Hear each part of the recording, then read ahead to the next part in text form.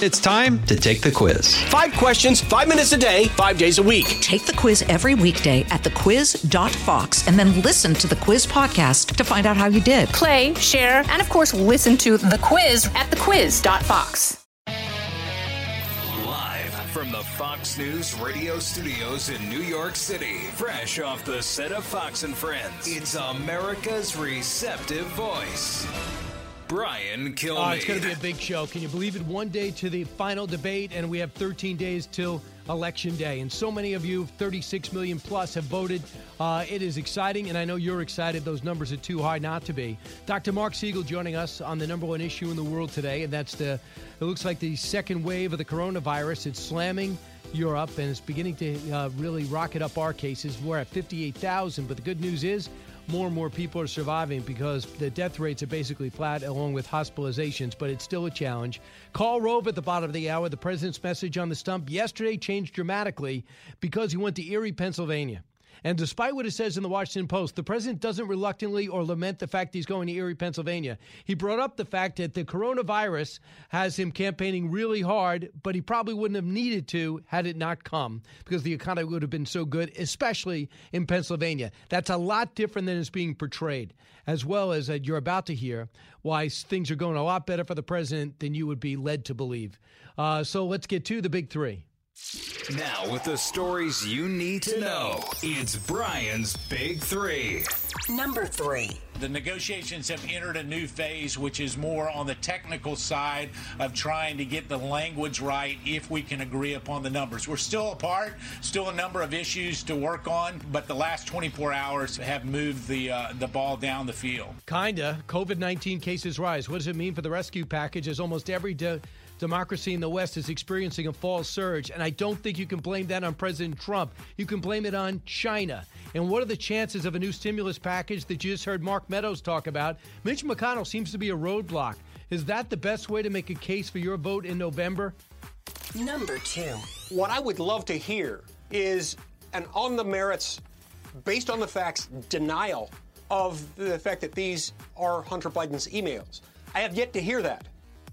Senator Mike Lee, one of the few senators speaking out aggressively outside of the White House. Hunter emails, another international business deal linked to yet another nation, Kazakhstan. Add that to China, Romania, and Ukraine. How is the rest of the media getting away with ignoring and still misportraying this story? Why is big tech aiding the illusion? We'll try to explain. Number 1. What we've noticed is that these polls are predominantly missing the hidden Trump vote. These people are a lot more hesitant to not participate in polls. If you're not compensating for this, you're not going to get honest answers. Robert Kahali says President Trump is likely to be reelected with help of a hidden support.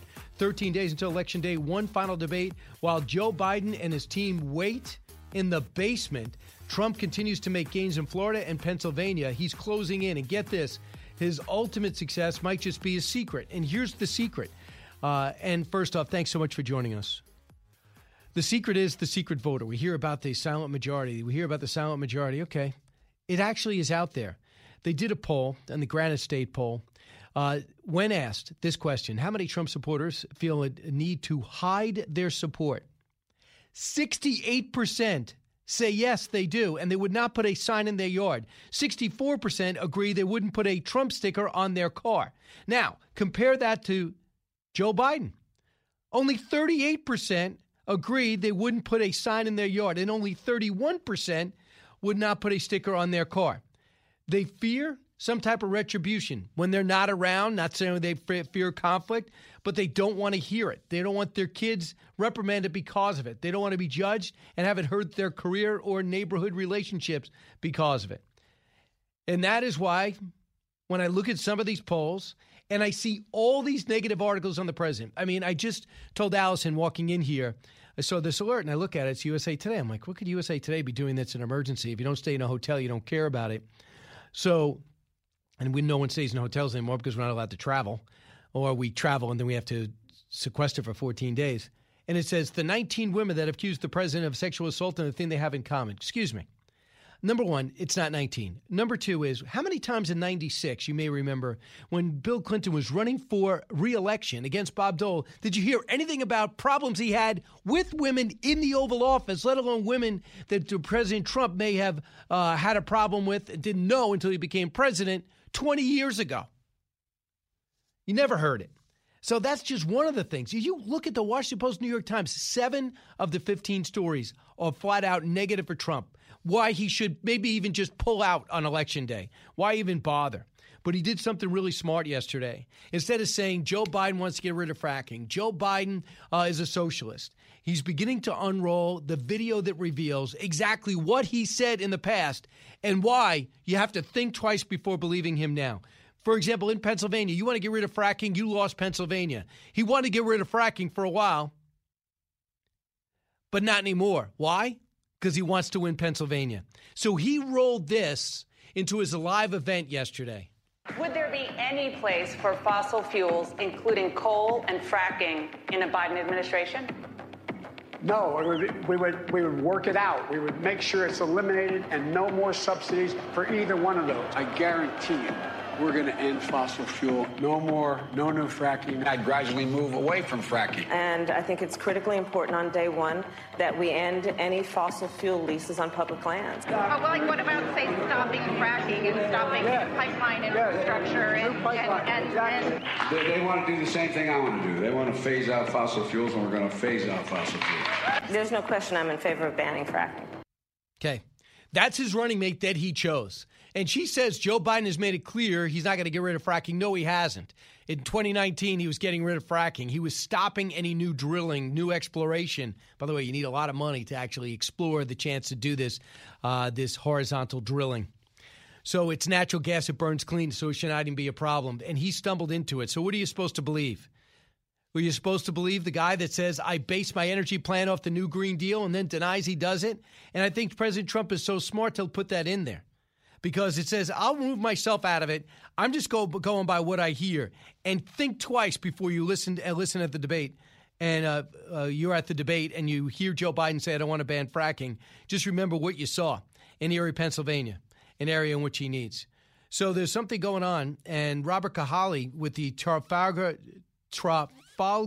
Group pollster and sees it. This gap is closing in almost all the battleground states. And Investor Business Daily, who was one of the few polls, if the only, not the only poll, to predict President Trump would win, did a poll 2 weeks ago, and they said, what do you think the chances are? Who's your pick for President of the United States? And it was 51 to 42, roughly, with some percentage points in between. It was Biden. Okay, it looks pretty bad. You go over 50%, it's curtains. 2 weeks later, it is now a 2-point game, 2.5 game. And guess what Hillary Clinton won the popular vote by last time and lost the election significantly? About the same. Anyone who thinks President Trump is done, good luck with that. And if Joe Biden thinks the best he could do is stay in the basement, just understand there's one guy working, and it's not him. You could say you're being responsible. That is your choice. Cut to. But the Biden-Harris agenda is projected to slash the typical American's income by $6,500. This is in the Wall Street Journal today. A nightmare for Pennsylvania families, $6,500. And that's just cut it down. What you could be making if you do this and what we're doing, because for the last 47 years, Joe Biden has been outsourcing your jobs, offshoring your factories, and selling out the American worker. And keep in mind, Joe Biden's not going to say, I've been selling at the American worker, but by pushing for free trade, which many Republicans push for, that the president has never pushed for. He wants to redo trade deals and tilt them our direction, not because we're the economic superpower, we're giving everyone everything. He wanted to reconfigure that. Nobody denies that. And even though Joe Biden didn't say, I'm anti-American, now he says, I want to build things here. Why now? You haven't wanted to build things here because you said the American people don't want to build things here. It's cheaper to do it over there. The Economist and New York Post, as well as the Wall Street Journal, say that 80% of Americans will see a $6,500 annual tax hike. Wealthy individuals see a 58% increase in annual taxation. Now, does that bother you? Especially if you're listening to me right now and you're working, you're doing your best you can to be and maybe having some success in your life. Is it worth you giving away $6 of every $10 you make mistake. Not to rapper 50 Cent. He is on the cover of the New York Post. For 2 straight days been saying this. Actually answered Shannon Bream in a tweet. I don't want to be 20 Cent. Under the Biden tax plan, he's giving away too much. He's voting for Trump. Because rich people, and he's lost it all a couple of times and went to prison. I'm not saying I want to emulate him, but the guy hustles. He writes, he acts, and he's made mistakes and come back. But he has the opportunity to do it in this country. I look at him. I think about other African Americans out there that are giving the president a fresh shot. And I wonder, after speaking to Darrell Scott a couple of weeks ago, the pastor who's been with the president for about 15 years, does everyone understand that the president is trying to do things to make better for African Americans without pandering? Charlemagne the God, who I've learned to understand, extremely talented if you listen to his interviews, extremely powerful if you're paying attention, said this yesterday to Don Lemon, who probably wishes he could have muted his microphone, cut 30. When it comes to those black people you see who may be, showing support for Trump, I just think, it's because Trump is actually talking to young black male voters. He's directing ads towards them. They are a group that, never get courted. I mean, black people don't get courted either as a whole, but that old Democratic regime speaks to old black men, and they think everyone else in the black community, the black family, is just supposed to fall in line. They know black women are going to show up regardless, and, they, like I said, they speak to older black men, and they think the rest of us all speak the same language. Tell me if you're Don Lemon, you're not saying to yourself, who booked this guy? And he's on a little bit later. I'll play Ice Cube for you, actor, rapper, and he has a different opinion too. And I think that these are people that don't necessarily work in a vacuum. They have followings, and people are listening when they speak. Dr. Mark Siegel's next. We got to find out the latest on the virus, the second wave, and what we're doing about going back to school. Call Rove after that. This is the Brian Kilmeade Show, 1-866-408-7669. Politics, current events, and news that affects you. Brian's got a lot more to say. Stay with Brian Kilmeade. I'm Charles Payne. Listen to my Unstoppable Prosperity podcast so I can get you making money right now. Whether stocks are hitting new all-time highs or in free fall mode, opportunities abound. So why are so many potential investors still sitting on the sidelines? In a new season of my podcast, I'm going to get you in the game. After 38 years on Wall Street, I'm ready to impart some lessons and get you invested in the greatest wealth-generating machine in history. Listen anytime, everywhere at foxbusinesspodcast.com or wherever you listen to your favorite podcast. As many of you know from your own life experiences, a life in so-called blue-collar work is something to be proud of. It is very rewarding to work that has impact on your friends, your neighbors, and your family's lives. Great successes can be had in the blue-collar career. There's no degree requirement for achieving comfort, peace, and freedom. While schools cut shop classes and funnel students into colleges, there are plenty of options for hard workers who are ready to take advantage of open positions.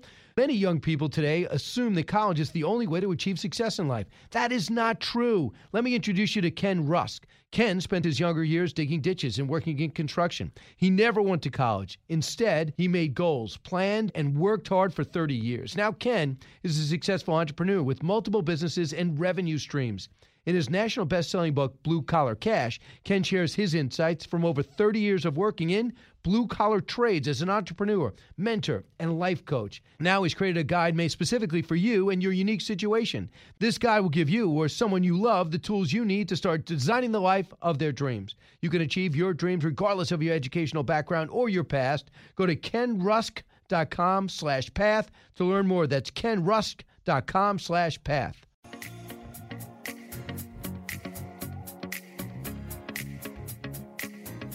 Breaking news, unique opinions. Hear it all on the Brian Kilmeade Show. But let's stop looking at case rates. Let's look at death rates. Ireland has minuscule death rates and has had a very stable, very low death rate for months. Same is true for Scotland.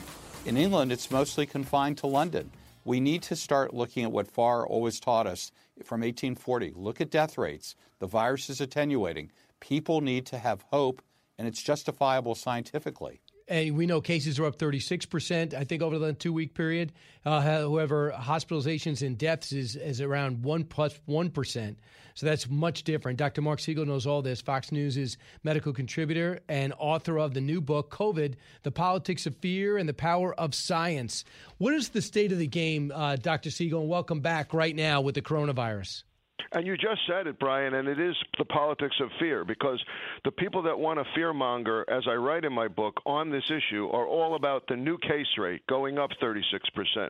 But they're leaving out that the death rate is flat and that the hospitalization rate, which is what we look at in public health, is flat, meaning our hospitals are not being overwhelmed, meaning that unless mayors and governors in Democrat states start to lock down things, you're going to be able to have the kind of health care that we need in hospitals. We need our cancer screenings. We need our heart disease taken care of. COVID can be taken care of at the same time. But the fear-mongering, the saber-rattling is always about the new cases and never pays attention to the fact that everything we've learned about COVID has enabled us to take care of it much better. We're identifying it earlier. We're testing for it. We're treating it better. We have treatments and protocols lined up that we didn't have months ago. We just saw with the president that polyclonal antibodies, Regeneron in his case, seem to be working dramatically, and we're pushing towards emergency use authorizations of that. That's called passive immunity. So a lot more treatments are out there, and we know how to handle COVID-19. We know that it's prone to blood clots. We're on the lookout for that as well. Well, you want to talk about politics. Governor Newsom and Governor Cuomo both say, I'm not going to take a vaccine unless I put it through with my science team in my state. That means that they know more than the CDC and FDA because they don't like the president. Could you assure people that we don't need a state to screen our vaccines? Of course not. That's really, really awful politics. And again, I cover vaccines in my book, but the public is seeing this play out in real time. What's happening with a vaccine? You have data safety monitoring boards in each case. You just heard Pfizer say, Brian, that they're going to reveal the data of events, meaning how effective is the virus on a case-by-case basis of preventing infection. And then they're going to roll out the safety data that they've been accumulating very carefully. And by November or so, we're going to know if the Pfizer vaccine is safe and if it works. That's so important, and there's nothing to do with politics. I've seen the scientists on these review boards, and I've interviewed several of them. They're straight down the middle scientists. So for Kamala Harris or for other politicians like Governor Cuomo to be saying that he has to step in and make sure that it's not being politicized, that it's a safe vaccine, is undermining vaccine compliance, right, which is what we're going to need. So here's some of the stats. Over the 2-week period, there's 59,000 cases a day on average, over this 2-week period. But they say deaths are up 36%. They were up when you got hospitalized. There was a 36% chance of you dying. Now it's down to 7%, and I think that's pretty significant. That's huge. And, of course, we just covered the fact that that's being buried under the statistic of the case numbers meant to scare you. Alfred Hitchcock, here we go, horror movie, case numbers. But what's much more significant is what you just said. That study just came out. It looked at over 5,000 people. It determined that over the course of the pandemic, the death rate has decreased across all ages now. This is not just because of young people getting it more. Because, Brian, young people are getting it more, and they're getting much milder cases. But they looked at the elderly, too, in this study, and they found out that elderly people were way less likely to die from COVID-19 after they're in the hospital than before. That's a huge, huge advance in terms of therapeutics. All right, so let's talk about what the facts are, too. You say the 5 factors that make it more likely you'll suffer long-term from coronavirus. Age, weight, and gender are among the factors. A new study has identified the main factors more likely that patients will suffer these illnesses. They say the long-term, the term given to people who recover from coronavirus but continue to suffer from a wide range of symptoms is something else people are looking at. Sometimes your lungs linger, correct? So that's where the attention should be paid. Could you have a mild case and still have lung issues, coughs that persist? Out of the gates and ready to go. Hey, it's Hutton and Withrow. Hot Mic is here on the Outkick Network. We've got your afternoon covered with the latest sports discussion, and it's available wherever you find your audio. Daily analysis and news. He is hot. I am Mike. Actually, my name is Chad. His name is Jonathan, but you get the picture. We're going to bring it every single day. Whatever you want to call us, we'll respond to. We just want you to respond to what we're dishing out every day. And while you're here, we hope you subscribe to the podcast, like, subscribe, and share. Or problems with your lungs later on. That's where we're doing the real research now. Overall, we're seeing much milder cases, but we want to know what the long-term after effects of the virus are. That's something we're currently studying. They like to say that 30% of cases are long haulers. That number is another media scare term. There's no such thing as that. What matters is, on a case-by-case basis, did you completely recover or do you have lingering effects? We're still looking at that. You are still looking at that. And now with college kids, they get it, but they get over it for the most part. And a staggering number, 99.6% or higher. Yeah, but what's really damaging is when the fear that causes universities to close, and people are learning online only, and professors and teachers are telling me how stressful that is, and there's no socialization. And for younger kids, there was just a study out of New York that showed that literally 1 in 1,000 kids is testing positive the first week that they started testing them. So yet they have these hybrid models and these online models, and you're not getting the mental health care you need, you're not getting the nutrition you need, you're not getting the dental and eye care that you need. All of this stuff is not counted. But it is counted in your book, COVID, The Politics of Fear and the Power of Science. Dr. Siegel, thank you. Karl Rove next. With Fox News Podcasts Plus, you can enjoy all your favorite Fox News podcasts without commercials. Subscribe now at foxnewspodcasts.com.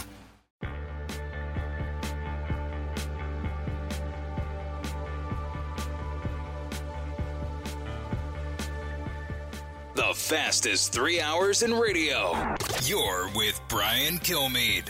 I've said for a while, I think I see the president winning with a minimum of high 270s and possibly going up significantly higher based on just how big this undercurrent is. What we've noticed is that these polls are predominantly missing the hidden Trump vote. There is a clear feeling among conservatives and people that are for the president that they're not interested in sharing their opinions so readily on the telephone. We've seen people be beat up, harassed, doxxed. These people are a lot less hesitant, are more hesitant to not participate in polls. So if you're not compensating for this, if you're not trying to give them a poll that they can participate in with a lower threshold that would make them feel more comfortable that it's anonymous, you're not going to get honest answers. Well, that is Robert Kahali. He is with the Trafalgar Group, which tends to lean right. I get it. But he is very optimistic about the president. I'm looking at the Investor Business Daily poll, which 2 weeks ago looked pretty brutal. They said, well, that's the poll, and everyone trumpeted. They said, that's the poll that the president, that picked the president last time, the only one who picked President Trump to win, and it was 51-42. Well, wake up today, it's 48.1 to 45.8. That's about the distance in the popular vote between Hillary Clinton and Donald Trump. If you read the Washington Post, if you read the New York Times, I get it. You think the president lost already and is going around the country conceding the race. It's just not the case. Karl Rove is here, former Deputy Chief of Staff for President Bush, the author of The Triumph of William McKinley. The president really loves that book, and a Fox News contributor. Karl, welcome back. Great to be back. So what do you think about those two things? I mean, I'm just astounded. I get the paper at 3 in the morning. I download everything now. And I can't believe like 80% of the stories are negative with different angles on why the president's terrible and why he's going to lose big and why this isn't like last time. You're used to headwinds as a Republican, but this to me is a new level. Yeah, it is. I mean, we've always in the modern era, we've always had the press being somewhat antagonistic towards Republican candidates for president. Even the genial Ronald Reagan had his detractors in the media. But this election has been taken to a new level. I mean, when you have the staff of the New York Times in open revolt demanding a company-wide meeting with the boss in order to express their anger over what was a neutral headline in the New York Times. They said it shouldn't have been neutral about Donald Trump. You know that we're in a weird place. The New York Times says they're endorsing Joe Biden and they're nonpartisan. Are they kidding? Yeah, no. Look, the bias, the media bias is so insidious because it's not like they don't acknowledge it. They don't believe they're being biased. They think they're only being fair, and they think they're only advancing the true values of American society as they understand them, which is completely at odds with what anybody on the center right tends to say and do, and particularly this president. So they're blind to the bias. They don't think they're biased. They think they're merely calling balls and strikes, when in reality their vision is very, very clouded. Well, no, I actually do think. See, Carl, this is where I differ, and this might be one of the few times you're wrong. I do think they know they're biased, and I think that they're pretending. They think they can sell it to us. But it's so egregious now. Here's an example. Here's 4 headlines, back to back to back. Trump record show, new light on Chinese business pursuits. He has $183,000 in a corporate account in China. Okay, look into that. A Joe Biden landslide, ? Some Democrats can't help but whisper. Here it is. Trump campaign, $63 million, dwarfed by Biden's $177 million. So I'm not saying those numbers aren't correct, but there are angles to these stories. With the fact that Tom Etzel wrote a column that says there's a reason why Trump could win and why this is like 2016, that made news last week. So having said all that, what should Trump's lead message be in these final 13 days? Well, I think he's got to have a message. If you have to pick one message, it has to be, who do you trust more to restart the American economy as we begin to put the coronavirus in the rearview mirror? Who do you trust to restore the prosperity of America, me or him? And here's why I'm better. I'm better because I'm the guy that cut taxes. He wants to raise them. I'm the person who cut regulation. He wants to impose more. I'm the person who wanted to keep you, the American citizen, in charge of your health care and your job and your employment and your small business. And he wants the government to be in charge of all of those. He's the guy who is responsible for the slow growth of the Obama-Biden years. I'm the guy who's responsible for the enormous prosperity that this country felt almost from the moment that I took office in January of 2017 up to the moment that the Wuhan virus hit the American shores. And I mean, that's got to be the main issue, in my opinion. Now, he's got to find different ways to showcase that, and he's got some other things that he needs to talk about on the campaign trail. He did yesterday. He was in Pennsylvania and wisely hit the issue of fracking, and literally displayed up on a giant screen to the audience Joe Biden on camera saying, I'm going to get rid of fracking. We're going to eliminate fossil fuels. I'm willing to sacrifice those high-paying jobs. Of course, yes, I am. So that was a great way to make the case. So there are going to be other things like that, like maybe coronavirus would be, to showcase what he did versus what Joe Biden proposed to do. But the main thrust has got to be on the economy, which is his winning issue. I would roll it in, and I love that idea of rolling in this tape of what they said about fracking and what Joe Biden and Kamala Harris have said about fracking. So instead of the president saying they're going to ban fracking, let me just show you what they said. And now you think about what you can believe. So the other one would be, I would mirror your column in the Wall Street Journal. When you went ahead and got the names and dates and times of when Nancy Pelosi walked through San Francisco in Little China, said, go to Chinatown. When Mayor de Blasio said, we have to celebrate Chinese New Year because they have a virus and they can't. When Governor Cuomo said our healthcare system is much better than China's, we're not going to have a problem here. And when you had all the Ezekiel Emanuel, the founder of Obamacare, the main creator, he came out and said it's going to be no problem here. Yeah, this is one of the great frauds of all time. Here's Joe Biden saying, Trump has bungled this, and I would have done better. Even the Washington Post called him out and said, I had a plan, and if we followed my plan, we would have, a lot of fewer people would have been struck by this illness, and many more would be alive today. And then even the Washington Post, I think it was, in their fact checker said he never offered a plan. In fact, the classic is in July, when Biden appears on Joy Reid, her first day on television, MSNBC evening program, she throws him a softball. If you were elected president, what would you do in January? And he said, I've got 6 things I would do.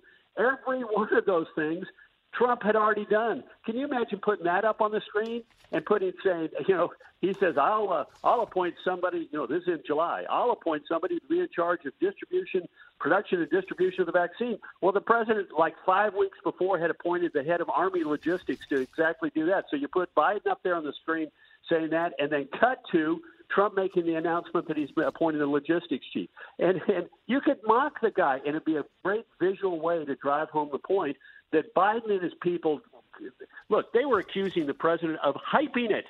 Ron Klain goes out and says, we don't face the prospect of a health pandemic. We face a fear pandemic, condemning the president for hyping it. We had Klain out there saying is when Nancy Pelosi said to go to Chinatown, he echoed it. We had Zeke Emanuel say, don't go out and buy a mask. It's not going to do any good. We had Erwin Rhinelander, another key advisor to Biden on this, say the chances of a global pandemic is highly unlikely, and a virulent form of what he called the Wuhan virus, is negligible. So, these were the people that were around Biden. So what do we think he would have been doing? He'd be saying, going out to Chinatown, like Nancy said. I'm going to Chinatown just to show that because we don't want to be xenophobic and racist by blaming it on the Chinese. His guy called it a Wuhan virus. Maybe that's why Rhinelander, Klain, and these other clowns are sort of non-persons today in the Biden campaign because they realize their comments are problematic and they don't want them to be seen and heard from.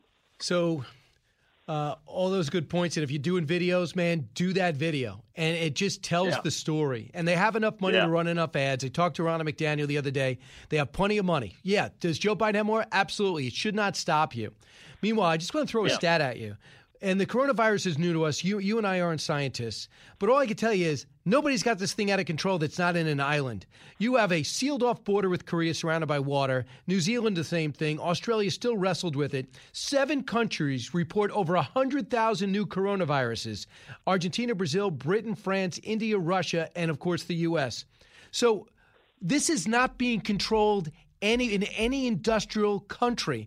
I don't believe China's numbers. Sooner or later, if Joe Biden's elected, those numbers drop from CNN's screen, and we'll realize we have to live with this, not hide from it.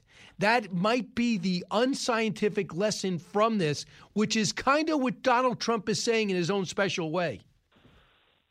Yeah, look, you're right. I mean, remember what we were talking about this spring? Flatten the curve. Flatten the curve. We were doing all these things not to stop it and make it go away. What it was we were going to flatten the curve in order to protect the vulnerable, particularly the older Americans, and make certain that we had plenty of hospital capacity to handle those that were sick. There was a realization at the beginning of this thing, and as it came on, that the best we could do is do exactly that. And now the Democrats are saying, you know what, that the fact that anybody died is blood on their hands, on Trump's hands. And, I mean, it is just so over the top and so unrealistic. I mean, if Biden were to be elected January 21st, the virus would continue to roam the world. And the only way to stop it is to get an effective vaccine and then get people vaccinated, which is not helped by Joe Biden saying, well, I'm not certain I take the vaccine. Come on, man, it's Trump in charge. I mean, I don't know what – I mean, words matter. We keep being told that. Well, the presidential candidates' words do matter, and Biden's words are not helpful. So I want to go to the black vote. And for the longest time, it's an embarrassment to the Republican Party is shooting for 15 or 20% even. And they don't usually get that because they're not a racist party. And they were the party of Frederick Douglass and Abraham Lincoln. But Charlamagne the God is an impactful African-American morning show host. As you know, he's the one who got yelled at by Joe Biden. If you don't vote for me, you ain't black. Listen to what he said yesterday to Don Lemon, who probably fell off his chair in the break, cut 30. When it comes to those black people you see who may be, showing support for Trump, I just think, it's because Trump is actually talking to young black male voters. He's directing ads towards them. They are a group that, never get courted. I mean, black people don't get courted either as a whole, but that old Democratic regime speaks to old black men, and they think everyone else in the black community, the black family, is just supposed to fall in line. They know black women are going to show up regardless, and they, like I said, they speak to older black men, and they think the rest of us all speak the same language. So he's hearing that the Trump team and the Trump campaign cares about the African-American youth vote. I think that's right. In fact, in the surveys, if you go back to the spring and then look at what's happening today, you'll see that in the spring, there were a lot of young African-American men who were open to or actually supporting Trump. That's why Trump was doing better than the Republicans normally get less than 10%, and he was tending towards the mid-teens, and that was because the numbers among young African-American men were higher than that. And why? Because I think they've said, I'm feeling prosperity in my life. This guy's different. This guy doesn't look down on me, and he cares about me, and I can feel it because I'm getting a paycheck that's good. I got opportunity that's growing. I'm able to feel better about providing for my family, and I got to give the guy credit. So, the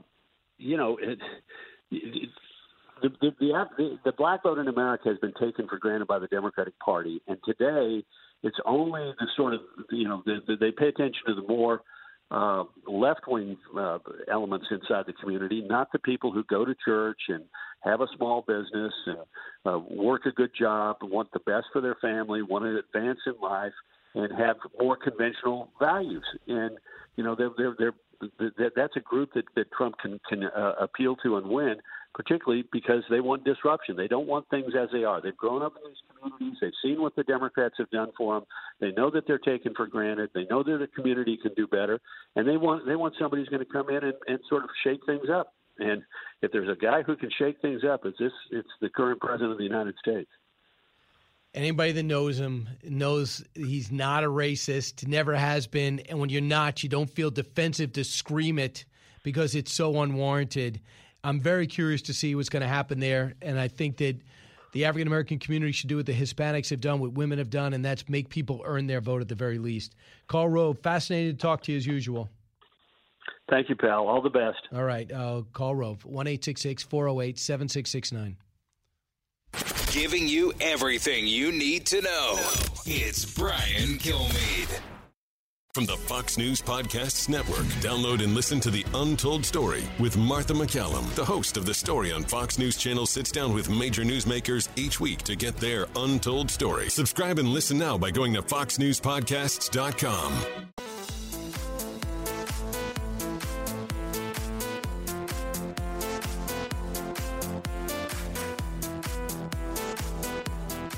The talk show that's getting you talking.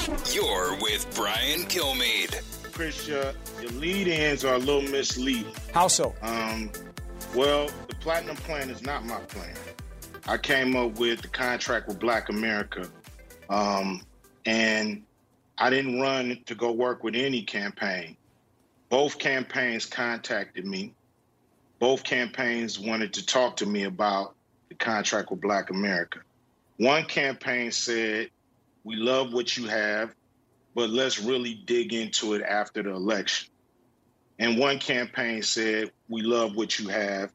Do you mind talking to us about it? And that's what I did. What is wrong with Ice Cube saying that? And he got such backlash for saying that because he doesn't hate President Trump. He wants to make things better for his community. He doesn't want big checks. He wants big programs and opportunity.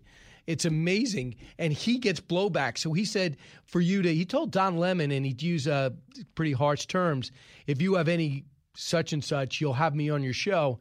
I don't know how Chris Cuomo ended up with him on his show. He went on a little bit more. Cut 32. Well, I'm willing to work with both teams, but I'm just working with whoever is willing to work with me. The Trump campaign came to me and asked me to explain to them some of the Contract with Black America. That's what I did. I'm not playing no more of these games, these political games. We're not part of a team. We have very broad problems, especially the wealth gap in this country when it comes to Black Americans. So I'm going to whoever's in power, and I'm going to speak to them about our problems specifically. I'm not going there talking about minorities. I'm not going there talking about people of color or diversity or none of that stuff. I'm going there for Black Americans, the ones who are the descendants of slaves. And that's what I'm going to talk to anybody who's in power with that. So if anybody got a problem with that, it seems like a personal problem. So true. Elaine, listening in Hudson, Florida. Hey, Elaine. Good morning. You think the media is not doing their job. In what respect? I agree with you, but I want to hear what you have to say. If they're not telling the truth, then you're working with things that aren't real. And if you're not dealing with reality, you can't function. And it's a betrayal. They actually have a place given them by the Constitution. And so when they fall down and don't do their job, which is to speak the truth about whatever is happening, then that is an absolute, it's a betrayal. And I know that Trump said that the enemy is the people. Well, if you have a desperate need And someone I got can do to, it. Elaine, I hear you. But you know what's worse than not telling the story is telling the wrong story to fit a narrative that you believe. And I'm talking directly about that Hunter email and that laptop. Every human being knows Russia has nothing to do with that. From the Fox News Podcasts Network. Download and listen to The One with Craig Gutfeld, the co-host of The Five, like you've never heard him before. You know him, you love him, you want to be like him. Subscribe and listen now by going to foxnewspodcasts.com. From the Fox News radio studios in New York City, giving you opinions and facts with a positive approach. It's Brian Kilmeade. All right, here we go, everybody. It's Brian Kilmeade Show coming to you from New York, heard around the country, heard around the world. Coming up shortly, Joe Collins. Who's Joe Collins? He is the Army veteran who decided he wants to represent the 43rd Congressional District in South Central L.A., what Maxine Waters has represented terribly. And he put together a great ad that shows the mansion she lives in as opposed to the area in which she represents. She's done nothing to deliver from Los Angeles, and Joe Collins is trying to make a difference. He'll be joining us live. I hope he's successful. And Rick Scott, the senator and former governor of Florida. Look at the turnout right now in Florida. It's second in the country in terms of turnout, and they've already only been open 3 days. Lines evidently extremely long. We'll talk about all that. Just a quick reminder, if you don't listen to the show live when you get it, if sometimes you get too busy, you can only listen to 15 minutes at a time, go get the podcast at BrianKilmeadeShow.com. You get it on iTunes, on Spotify, on iHeart, and just about everything else. So let's get to the big three. Now with the stories you need to know, it's Brian's Big Three. Number 3. The negotiations have entered a new phase, which is more on the technical side of trying to get the language right if we can agree upon the numbers. We're still apart, still a number of issues to work on, but the last 24 hours have moved the ball down the field. And I'm not really sure how far that'll go. COVID-19, that, of course, Mark Meadows. What does it mean for a rescue package as almost every democracy in the West has experienced a fall surge? And what are the chances of a new stimulus deal that you just heard? Now Mitch McConnell is telling the president, don't do it. Nancy Pelosi is not out for your best interest. But what is the best way to go right now for November? Number 2. What I would love to hear is an on the merits, based on the facts, denial of the fact that these are Hunter Biden's emails. I have yet to hear that. Mike Lee doing the hard work. Hunter emails, another international business deal linked to yet another nation. Now in those emails, on that laptop, this latest nation, Kazakhstan. They joined China, Ukraine, and Romania. How is the rest of the media getting away with ignoring and misportraying this story? Why is big tech aiding the illusion? I'll try to explain. Number 1. What we've noticed is that these polls are predominantly missing the hidden Trump vote. These people are a lot more hesitant to not participate in polls. If you're not compensating for this, you're not going to get honest answers. And that's just it. We are talking about the hidden Trump poll. 13 days until Election Day, 1 day until the debates, the final debate. President Trump is working extremely hard in Florida, Pennsylvania, now today North Carolina. Joe Biden sits in his basement, and now new polls show the president's hard work might just be paying off. The one poll the president, the Investors Business Daily had a poll, the IBD. And they had a poll, and right before the election in 2016, they said, who do you think is going to win? They said they think it's going to be Trump. And they looked at the poll, and that's what they predicted. So everyone made a huge deal last month, 2 weeks ago, when a poll came out on the 13th of October that said the president's trailing 51-42 in his favorite poll. Well, we took a look at his favorite poll, that they assume it is, and it is now 48.1 to 45.8. Can you say gap closing rapidly? Also, the University of Northern Florida did a Florida poll. Joe Biden's winning by 1 point, which means a flat-footed tie. Big turnout early. Right now, Texas has more turnout, almost 5 million. California, 3.9 million. Then Florida, with just 3 days in the books, at 3 million starting today, 3.1 million. That is incredible. And Joe Biden's been off the trail 5 of the last 6 days. Can you imagine if your coach told you, our team is better off if you don't show? That's exactly what the Biden team is saying. We have more money. We got ads. We're better off without you. Study for the debate. and I actually am really looking forward to this debate more than any other. I like the fact that they're muting the microphones because it's going to give both sides, relax both sides. Listen, jot down what he's saying, and then come back at it and do the Pence move of answering what you think is wrong about what Joe Biden just said, and then before you answer the question posed by the moderator, finish off that point, and the moderator better not interrupt. Now, on Hunter Biden's emails found on his laptop, the story is panning out. Why? Because the FBI says they have the laptop. They confirmed the date in which they did it. They have paperwork that shows it was done. They have an invoice or whatever you call it, a receipt, shows that Hunter Biden dropped it off. He did not recall back to the Delaware repair shop owner. So what does that mean? So far, the story's adding up. Call Mike Lee, call Ron Johnson. They go, yeah, we got records that he did reach out to us. He didn't call the press. And then eventually he called Rudy Giuliani. Look, he says he's a Republican. He said, I'm watching this impeachment hearing last December. And I said, wait a second. I'm looking on this stuff, on this laptop that this, sadly, crack addict left in my place. And I know exactly what's going on. Actually, the president has a reason to worry about what Hunter Biden was doing in the Ukraine, a reason to see if he was trading on the Biden name. Now, I don't think this is the lead issue in the last 2 weeks. I think it's part of the calculus. You know why I know this is drawing blood? Because they came out with a story today that Donald Trump has a $185,000 account in China. Really? He has $185,000 in an account in China? Maybe because he's buying a lot of material to build his towers and his golf courses in China, which, by the way, is allowed. But if you have a son trading on your name and you are the president of the United States or vice president, that might, to me, seem a little bit different. But what I find astounding is, one thing to me is clear. Russia not involved. The Department of Justice, the FBI, say Russia is not involved. The Director of National Intelligence, Russia is not involved. But according to Senator Chris Murphy, who wants to be Secretary of State should Joe Biden win, cut 16. The Russians this time around have decided to cultivate U.S. citizens as assets. They are attempting to try to spread their propaganda in the mainstream media rather than just relying on, bots and Facebook posts as they largely were 4 years ago. And they've been successful.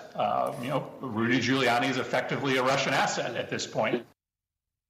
Really? The mayor of the United States, America's mayor is a Russian asset. That's a new one.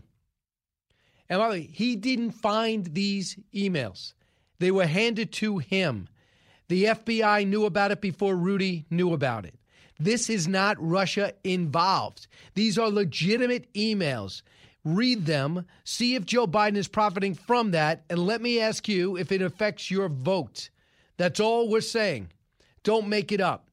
Liberal reporter, not a fan of this network, Glenn Greenwald, who was on with Bill Hemmer, is watching all this and saying, you got to be kidding me. Cut 22. There's no question that most journalists vehemently believe that it is crucial to the country for President Trump to be defeated, which is their right to believe. But worse, they've decided that journalism is an instrument not for reporting and informing the public, but for making that happen.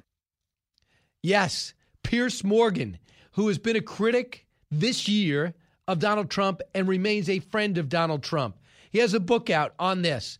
He can't understand how people can accept the fact that Facebook, Twitter, social media is just stopping this story from coming out, and that people would make up stories like Andrea Mitchell and Senator Chris Murphy that the Russians are putting out emails of Joe Biden's son, who they do not deny these are authentic.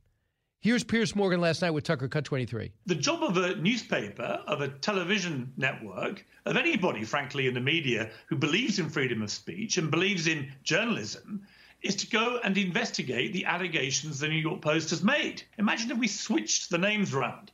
Imagine if this story was about Donald Trump Jr. and Donald Trump.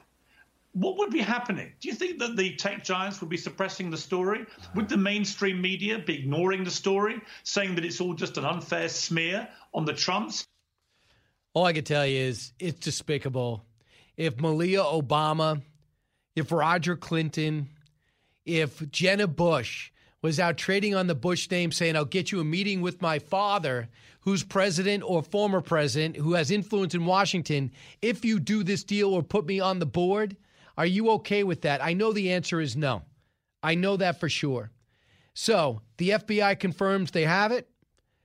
They confirm the Department of National Intelligence that it's not Russia-born. And by almost all accounts, especially by the silence of Joe Biden, these are real. And the reason why they're attacking Trump and his links to China, which are none, almost none, is because they're drawing blood. That's my view. When we come back, I talked to Joe Collins. He's a Republican, African-American. He saw himself in dire circumstances, decided to join the military. He made such a difference. He wants to continue to make a difference for the country. He wants to run for Congress. The problem is Maxine Waters is a juggernaut. Not because she's great, it's because she's rich and entrenched. Can Joe Collins beat Maxine Waters in a district he grew up in and she lives outside of? Don't move. It's Brian Kilmeade. Jason in the House, the Jason Chaffetz podcast. Dive deeper than the headlines and the party lines as I take on American life, politics, and entertainment. Subscribe now on foxnewspodcast.com or wherever you download podcasts.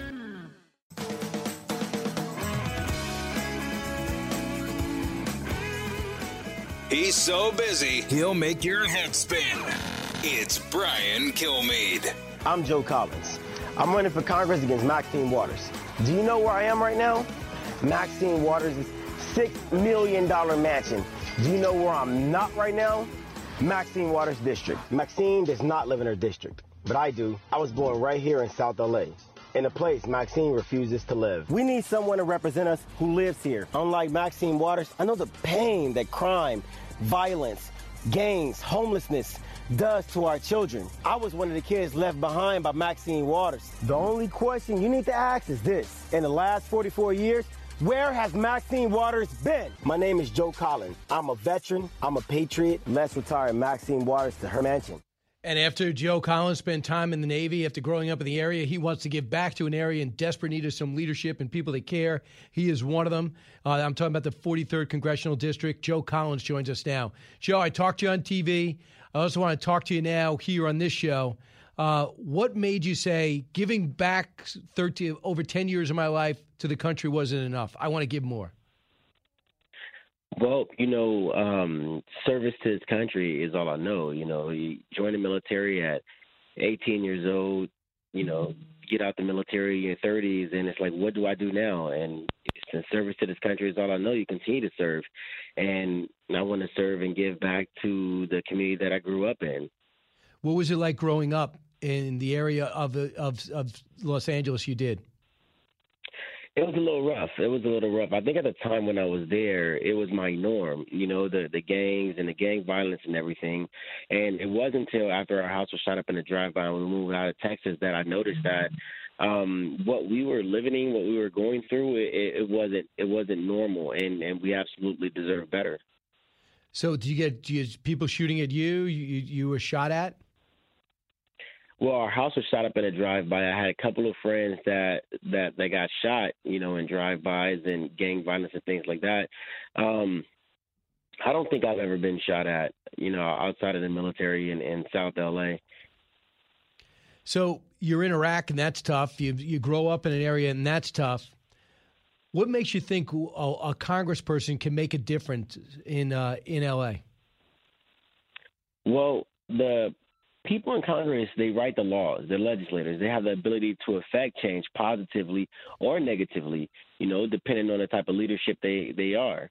And when you look at our representative right now, she's unfortunately one of the most terrible leaders, one of the worst politicians in the United States. And she absolutely has the ability to affect change, but she doesn't do it. So when I get in office, I have the ability to write laws. I have the ability to affect change positively and to encourage other young people to stand up and start taking leadership roles and start removing corrupt politicians from office. Joe Collins is going to run as a Republican. So, Joe, you went up to Maxine Waters and you said, she lives in a mansion. You show the mansion in your ad. She doesn't live in your district, which is allowed, but it's dicey. I think people should know about that.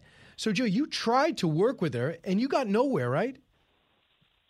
Yeah, when I got out the military, I needed help getting my VA benefits. Los Angeles has one of the worst VA systems in the United States. And, I filled out internships, job applications.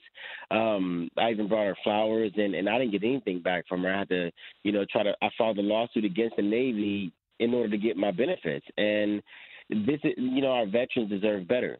And she actually ran like $1 million worth of advertisement telling people, lying, saying that I was dishonorably discharged. So we filed a lawsuit against her as well. And this is the type of leadership that we have to go through in South LA, and it's not fair. Listen to Maxine Waters. I think as low as she has been, this is her lowest point. And if you see anybody from that cabinet in a restaurant, in a department store, at a gasoline station, you get out and you create a crowd. And you push back on them. And you tell them they're not welcome anymore, anywhere. Do you believe that philosophy? Go ahead. Force them out of a restaurant. Go protest in front of their house. Go harass them at an airport. And guess what, Joe Collins? Maxine Waters was convincing. They did. Yeah, they did. And she's even sent armed thugs to my events when we're having our food giveaways, our backpack drive to try to intimidate us.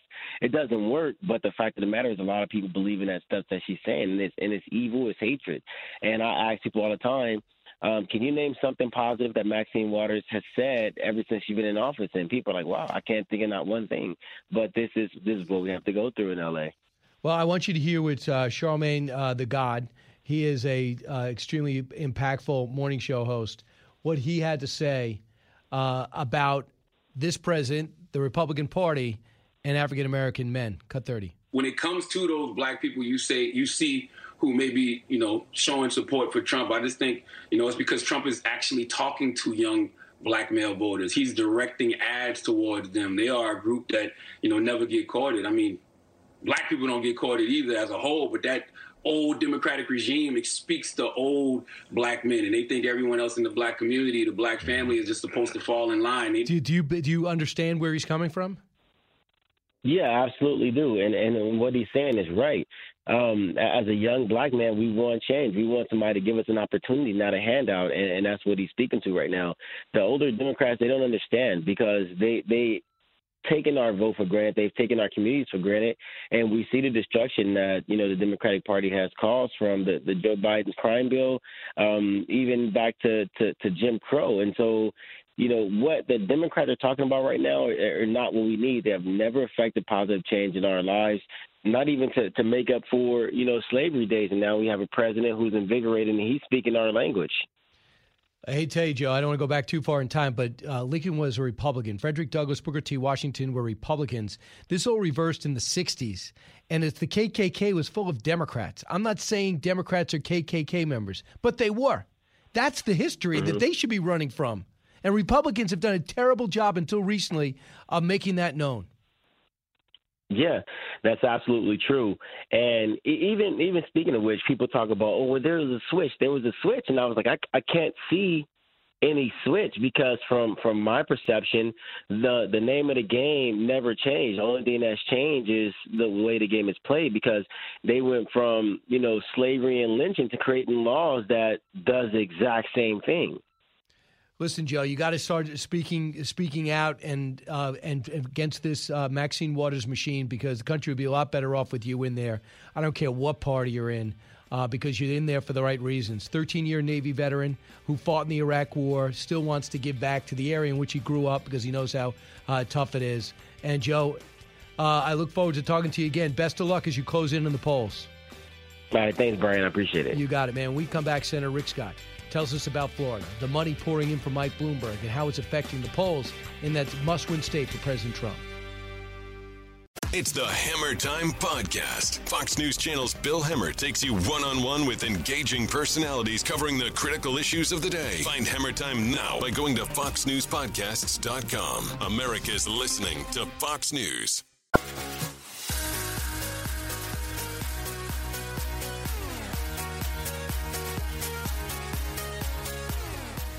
Information you want. Truth you demand. This is the Brian Kilmeade Show. Going forward, whatever the future may hold, school closures should be off the table. They don't do anything to mitigate COVID, but they do cause catastrophic damage to the physical, mental, and social well-being of our youth. Let's not repeat any mistakes of the past. So about 7 nations have over 100,000 cases, so they're not done. For people who say, wow, if we were only more disciplined when it came to bending the curve in the spring, we wouldn't have had a problem. Now we're in the fall. Really? Tell that to Germany, the United Kingdom. Tell that to Spain, Italy. Go ahead. Tell that to Brazil, Argentina. And can you say Russia? Even they cannot hide that the coronavirus is coming back this fall. But it doesn't mean we don't go to school. It doesn't mean we don't play sports. And in many cases, it doesn't mean we don't go to work, I hope. One of the most industrious people in Congress, Senator Rick Scott, joins us from Florida. Senator, do you echo the governor's feeling? We need to get back to everything. We got to do it. Figure out how we can do this safely. But we've got to get back to work. We've got to get back to our kids back in school.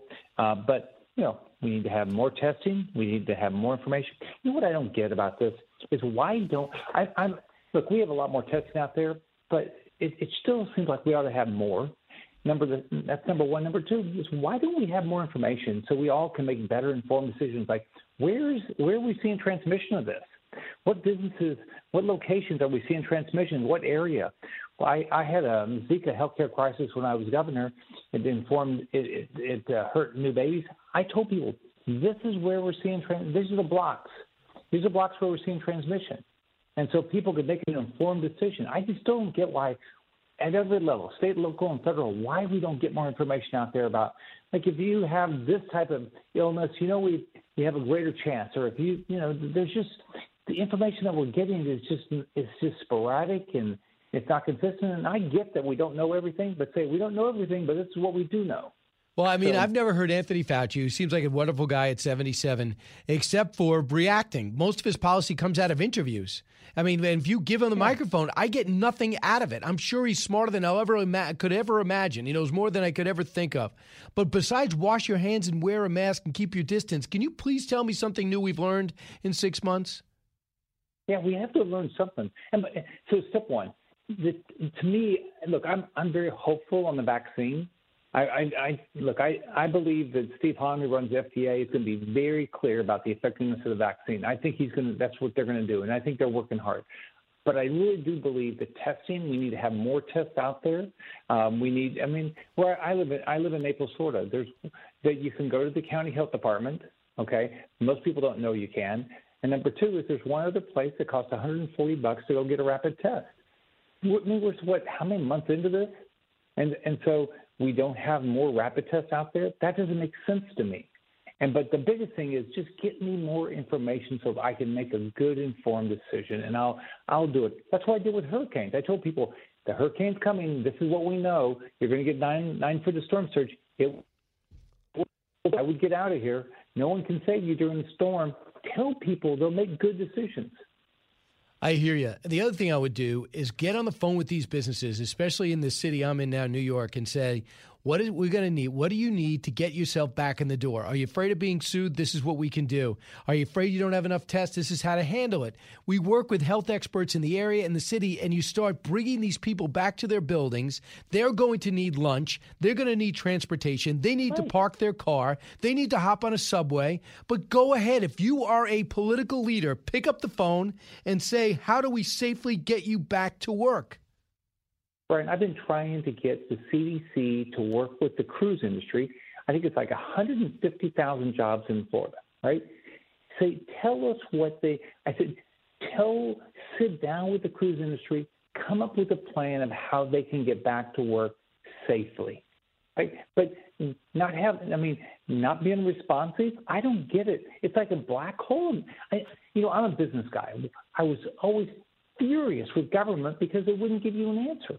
And so when I was governor of Florida, what I tried to do is say, look, we're going to tell people yes or no. We're going to make all of our regulations really clear because I believe people generally want to comply. So make it so they can comply. Make it so they know if they're going to get a permit so you're not surprising people. But government is you get so frustrated that there's not an answer. Tell me no, that's an answer. But don't not tell me anything. So like right now, I want the cruise industry to get back to work if they can do it safely. They believe they can. If they can't, the CDC needs to say, this is what you can do to make it safe. Because I want those jobs back. I want people to be able to go experience things again. And so, but the government's got to get more faster. They got to get more. They got to give us more information. And it's not just the federal government. Everybody wants to complain about the federal government. It's all levels of government all across this country. And it's not just this. The truth is, it's everything. If we want more jobs, if we want a bigger economy, if we want people to make more money, our government has got to get out of the way, give us good information, let us make good decisions. So the University of Northern Florida does a poll, and they said the president seems to be closing the gap. In Florida, they said he's trailing by 1, which means none, 48 to 47. And in North Carolina, it's a 3-point edge for Joe Biden. Where do you think this is heading, knowing that $100 million is coming into your state from Michael Bloomberg and Joe Biden's side? First off, I don't think if Bloomberg was great at ads, he'd be the nominee, right? Didn't he spend $500 million in ads and he got nowhere? So I think Biden and Trump are pretty defined. So Trump's going to win Florida. I can tell you that here's why. Number one is people want jobs. They know that Biden has had 47 years to figure out how to build the economy. He can't do it. They know that Trump had the best economy that we've had in decades. Number two, Floridians like our law enforcement. Our sheriff's department, police department are wonderful people, and the Democrats want to defund them. That's not what people in Florida believe. Next, Biden was part of the appeasement of dictators program. I mean, he appeased Castro regime, appeased Maduro, appeased Xi. Floridians, a lot of them actually came from socialism. They know these dictators are bad.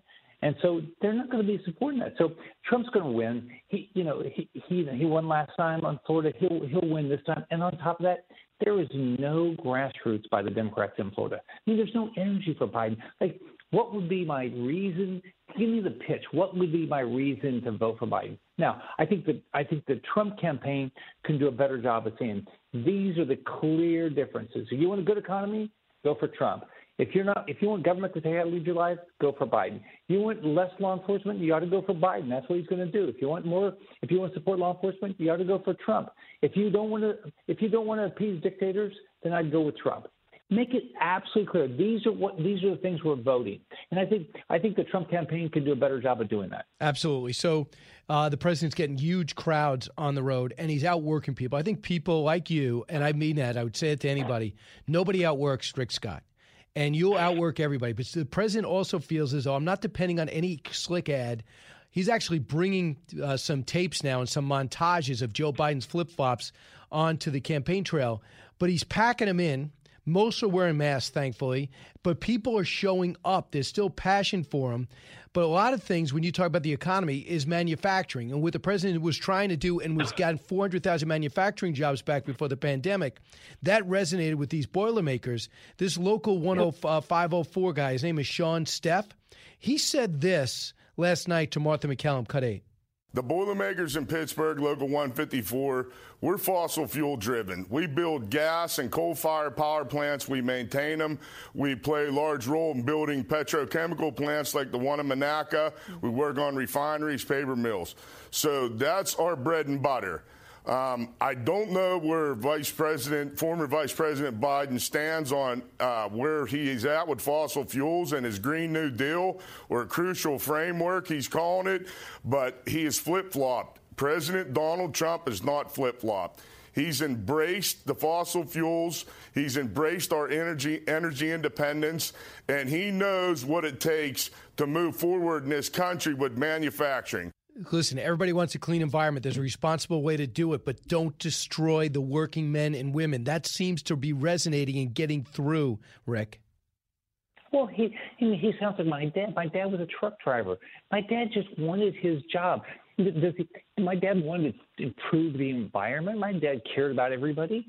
And so there's a way to do this responsibly. But this Green New Deal, we're just going to shut down all of our fossil fuel industry? I mean, what are we thinking? We don't want to even have jobs in this country. We don't want to have an economy. This is their ideas. defund the police. You know, the Democrats defund the police. The Democrats shut down on fossil fuel. The Democrats, you know, what they're saying makes no sense. I mean, how does this country even think about becoming socialist? I mean, that's what the Democrat Party is now. I want my grandkids to have the same shot of the dream. I grew up in public housing. I want them, their parents would be able to say, you know what, I don't care where you are, you can be anything. Well, if we have government telling us how to do everything, that's not going to happen. It doesn't happen. It's not happening in China. You can't be whatever you want. It doesn't happen in Russia today. You can't be whatever you want. Iran, you can't be whatever you want. I mean, in Venezuela, just think about what's going on in Hong Kong right now, where you get thrown in jail because you want to leave for new opportunity. I mean, that's what's going on. We gotta fight this stuff, and Trump will do it. Biden won't fight any of this stuff. He'll make he'll make friends with everybody. That's just what it is. Remember, Biden said China wasn't even our competitor. Well, they sure as heck taken a lot of jobs from us if they're not a competitor. Senator Rick Scott, how concerned are you and your colleagues? I heard very about losing the Senate. I know. Look, I've been busting my butt to raise money to try to keep the Senate red. We have got to keep a Republican Senate. So that's what I spent all last week doing. I know we have all of our incumbents are great senators. They do a really good job, and we've got John James up in Michigan that can win. We've got Mark Ronchetta down in New Mexico that can win. So we've got to figure out how to flip the seat in Alabama. We're for sure going to get Tuberville down in Alabama. So we got to win these races. We got to get people. We got to raise more money. And we got to get our vote out. And if we do, we're going to prevent all the bad things. I think Donald Trump's going to win. I think we have a shot at the House, but we know that we can keep the Senate. So we've got to fight to keep the Senate every day. And I'm going to keep doing that. And I know everybody, all the Republicans in the Senate, they're up for election. They're working their tail off to keep the election. But the Democrats, they're raising money, and free sounds good. That's what they're selling. And they are. And they are raising you at least 2-1. So in terms of a coronavirus relief bill, I hear that Mitch McConnell doesn't want it, first and foremost, because he believes it'll screw up the schedule to vote Amy Coney Barrett in. I know you are a conservative by trade. You don't like to spend money you don't have. But is this a moment where you would like to see both sides come together in a deal? Absolutely. But, here's the deal. We worked all of August. Republican senators worked with the White House almost every day for an entire month. We said, okay, we're going to have a targeted bill. Let's take care of the people that are on unemployment. We did. Now, let's remember, in August, Chuck Schumer went to the floor and blocked the extension of unemployment. We said, we're going to make sure we can help our small businesses get the economy open. We did in our bill. We said we're going to get our schools open. We put money in for our schools, more money for testing, more money for vaccine, more money for the post office. And the Democrats block it. This is not about passing a bill. Pelosi and Schumer do not want to pass a bill. They want to have an issue that they think will help them win on November 3rd. That's all this is. So we're going to pass another bill again this week. We're going to pass a PPP program, and the Democrats are going to block it because they don't want to solve problems. They want to win elections. Republicans want to solve problems. I've been up here now a year and 9 or 10 months. Republicans want to solve problems. Democrats want to win elections. It's as simple as that. And so we got to get our story out that we're doing our job. But what I'm not going to do, Florida taxpayers are not going to pay for the pension plans that are unfunded in California, in Illinois, and New Jersey, or Cuomo's budget, which is almost a double per person of Florida's. The governor of New York, I got elected at the same time. He never can balance a budget. He never can live within his means. His budget is almost double per person Florida's. We're number one in higher education, way better than New York. We got way more job creation, way better than New York. We got better roads, way better than New York. And so how is that? Because he just wastes your money. I'm not going to have Florida taxpayers pay for it. It's not fair to the country. So the states need to start living within their means. They don't. This idea that they have to balance their budget, they don't balance their budget. They just borrow more money every year. And so, and they don't pay. They make these obligations and then don't pay them. They say, "Oh yeah, we're going to give you a pension. Oh, we're just not going to fund it." No, That's I hear fair. you. I hear you, Senator. But that's part of the negotiation. They want that stuff, and maybe there's a degree in which they can get it because a lot of firefighters and cops were promised that, as irresponsible with the negotiations may have been. They are promised that. There are some good people there. I wonder how they're going to get it. But Cuomo's the worst. He's doing a book tour in the middle of a pandemic, talking about how great he did during the pandemic. It's laughable. It's tragic. It's laughable. Yeah. You look at how he did. What he did is he did TV every day. That's what he did. I mean, look at the results. I mean, you go look. So what did he do to help, other than tell you couldn't live your life? What did he do to give you information so you could make a better informed decision by taking care of yourself, other than just say, stay home, do nothing? You're singing my song. I've so fed up with him from day one. He could write a good PowerPoint, but now he's telling us not to leave, to not cross state lines. You know, what is he, the rifleman, Chuck Connors? Thanks, Senator Scott. I hear you. Hopefully it'll be a productive 13 days for you and your party. All right. Thanks, Brian. Have a good day. Senator Rick Scott, former governor of Florida, speaking out. Don't move. Both sides, all opinions. It's Brian Kilmeade. From the Fox News Podcasts Network. I'm Ben Domenech, publisher of The Federalist, and I'm inviting you to join a new conversation with the smartest thinkers out there about the country and where we're going. Subscribe to the Ben Domenech Podcast. Subscribe and listen now by going to foxnewspodcasts.com. From his mouth to your ears, it's Brian Kilmeade. You really think that Donald Trump can be trusted as much as you could trust Joe Biden? I don't think I'm not trusting any of them. I'm just going by action. That's all I'm going by. I'm not going by words. I'm not going by rhetoric, not going by media spin, not going by none of that. You know, I'm not on nobody's team. I'm not on Team Blue, not on Team Red. So then I have that wrong. I'm an independent person, and I believe that's what black people need to do is become independent, and we need to get something for our vote. You know, that may not happen, but it's going to happen. That is absolutely true, and make people earn your vote. And that is Ice Cube talking about that. And he got blowback because he came out and said that I'm working with the White House because I got a platinum plan that I'm supporting of that's going to help the African-American community, not with handouts, but with opportunities. Jeff, listening in North Carolina. Hey, Jeff. How you doing today? Good. What's on your mind?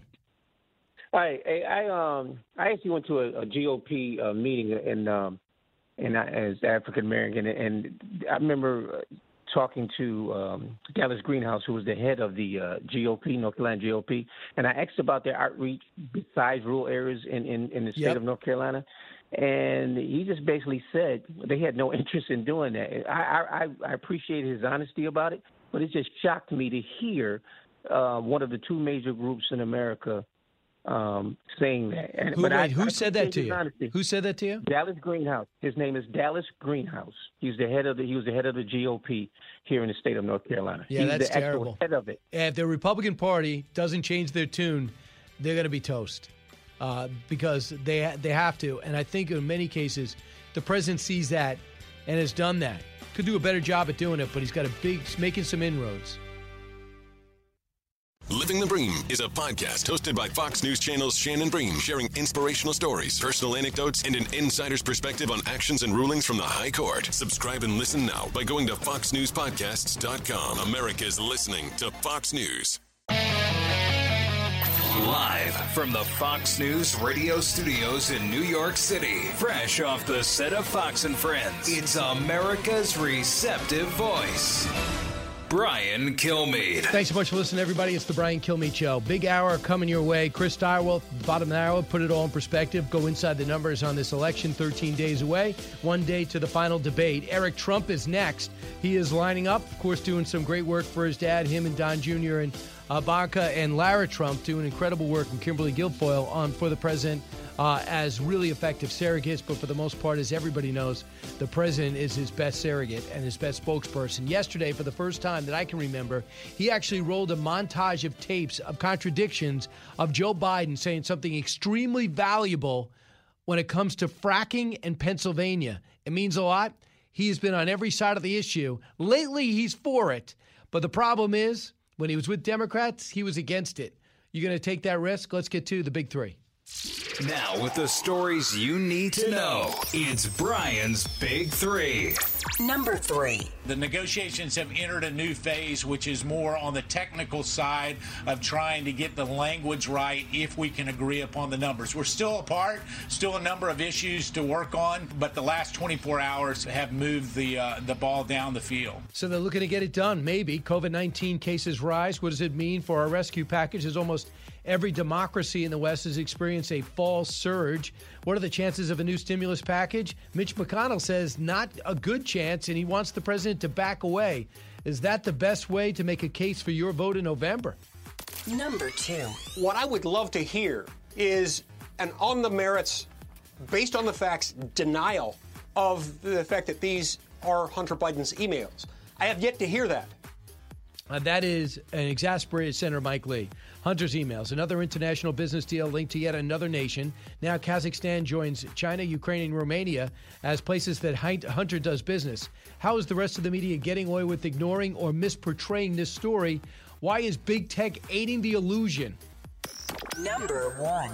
What we've noticed is that these polls are predominantly missing the hidden Trump vote. These people are a lot more hesitant to not participate in polls. If you're not compensating for this, you're not going to get honest answers. And interesting. Robert Kahali, he is with different polls talking about the hidden Trump support. 13 days until Election Day. We got a debate at Belmont University tomorrow. Florida and Pennsylvania just revealed their polls, and they're closing in with Florida. Northern Florida poll, it is now 1 point.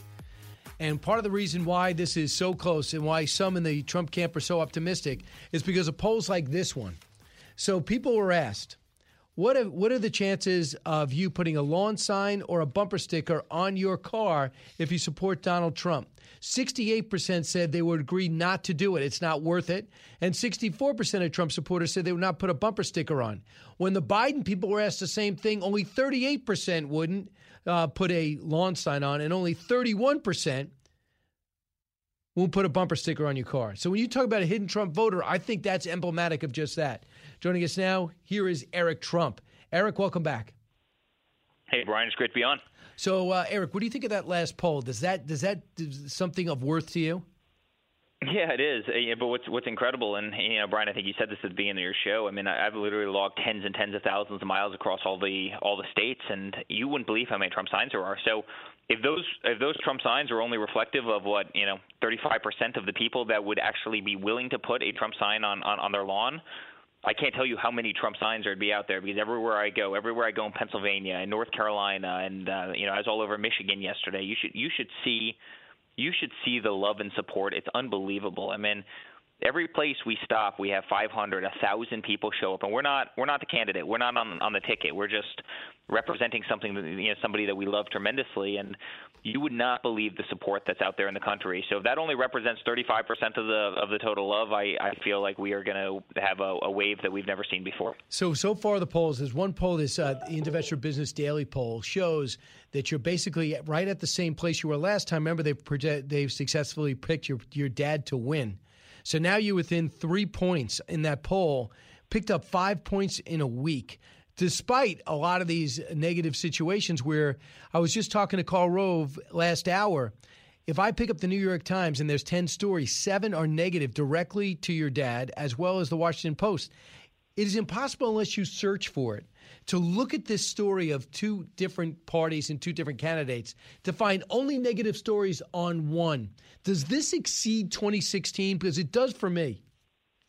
Yeah, in terms of enthusiasm, it definitely exceeds. I mean, I've never seen anything like it again, when I'm out on the road. But what about the hits? America sees through it. Oh yeah, I mean, and I really do believe the media is incredibly desperate. I mean, they're desperate. They're doing everything they can. You're seeing it this week with the Twitter censorship and the Facebook censorship. I mean, I can't post something that they don't put a little exclamation point on. Why this could be misleading information. They're not doing that on the other side. I mean, Kayleigh McEnany, who's the White House press secretary, you know her very well, Brian. I mean, she got thrown off of Twitter the other day. The New York Post, the third largest newspaper in the country and one of the oldest papers in the nation, wrote a bad article about Hunter Biden and his corruption.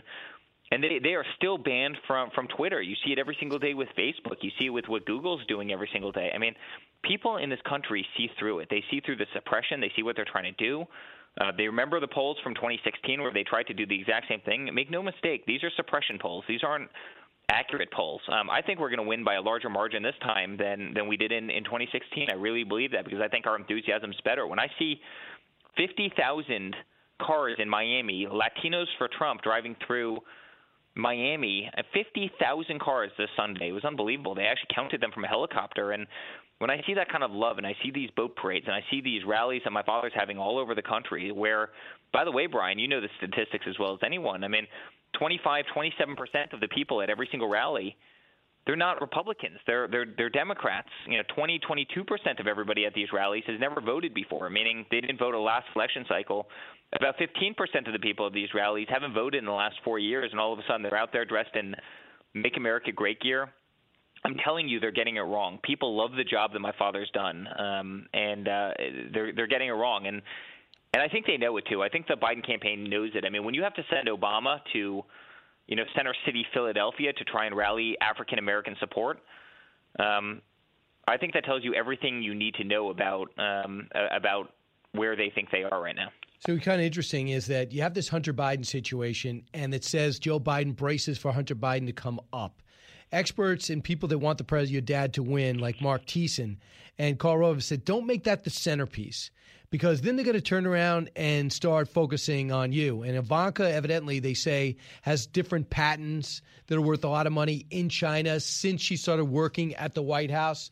And do you agree that that might be something that could distract from the people's real lives? No, I think in terms of Ivanka, people, China is the greatest predator of brands in the world, so everybody protects their brand. I mean, Coca-Cola has trademarks in China. Trump Organization has trademarks in China. Otherwise, the Chinese would be slapping, Trump signs on every building in all over China. I mean, you'd have Trump hotels going up if you didn't do that. You have to do that. So could you explain that for the layman like me who doesn't do international business? So Ivanka has some trademarks in China. Why does she have to do that? Yeah, to protect her brand. Otherwise, Ivanka Trump would be, a magazine in China, and there would be a hotel named Ivanka Trump in China. You have to do that to protect your brand. Otherwise, somebody takes your brand and they steal it. That's why you file trademarks. And China is the greatest predator of trademarks anywhere in the world. And it's why, frankly, my father's been so tough on them. They steal intellectual property. They steal people's trademarks. They steal their goods. They steal their widgets they make. They rip off every country around the world. I mean, the difference between the Trump Organization and Hunter Biden is, we're one of the largest real estate companies, in the country, and we've been in international business for a very long time.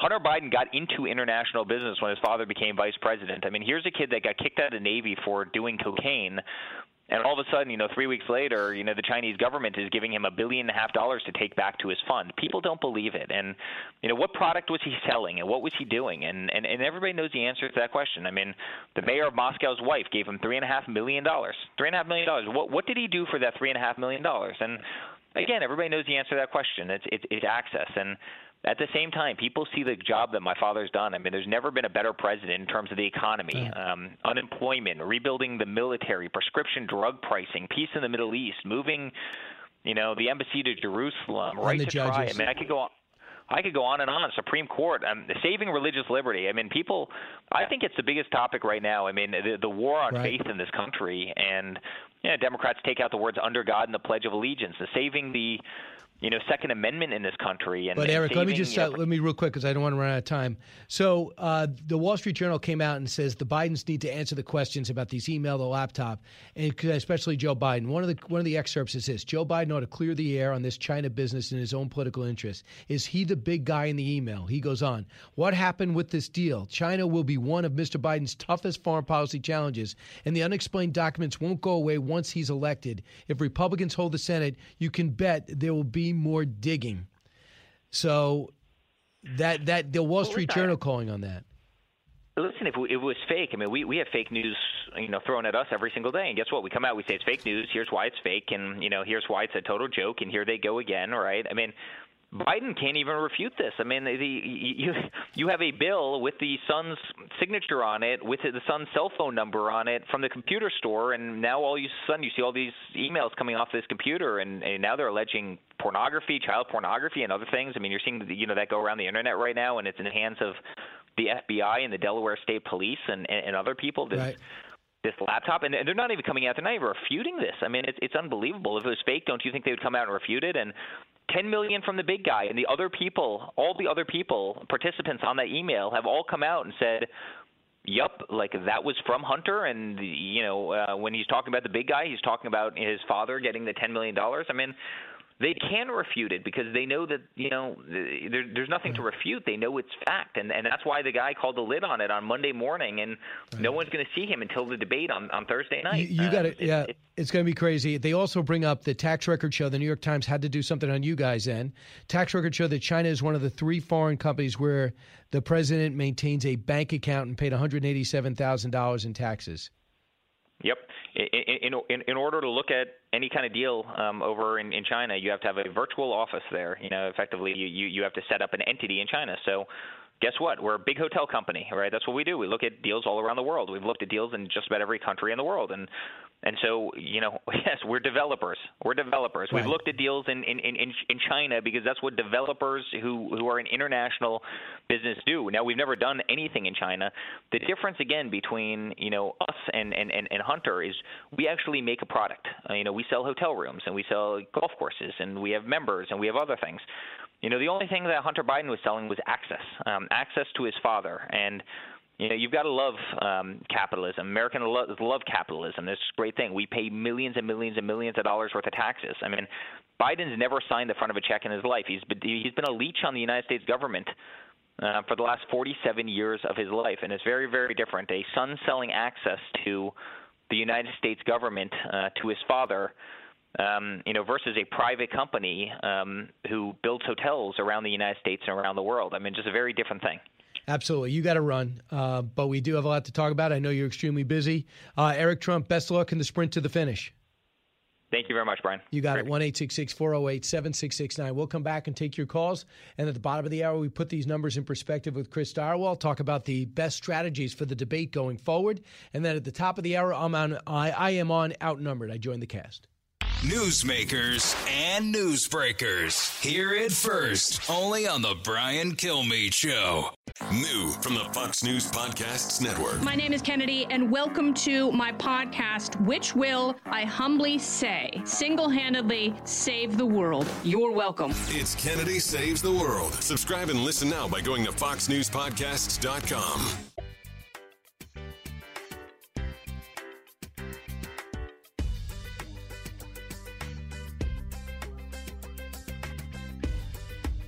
A radio show like no other.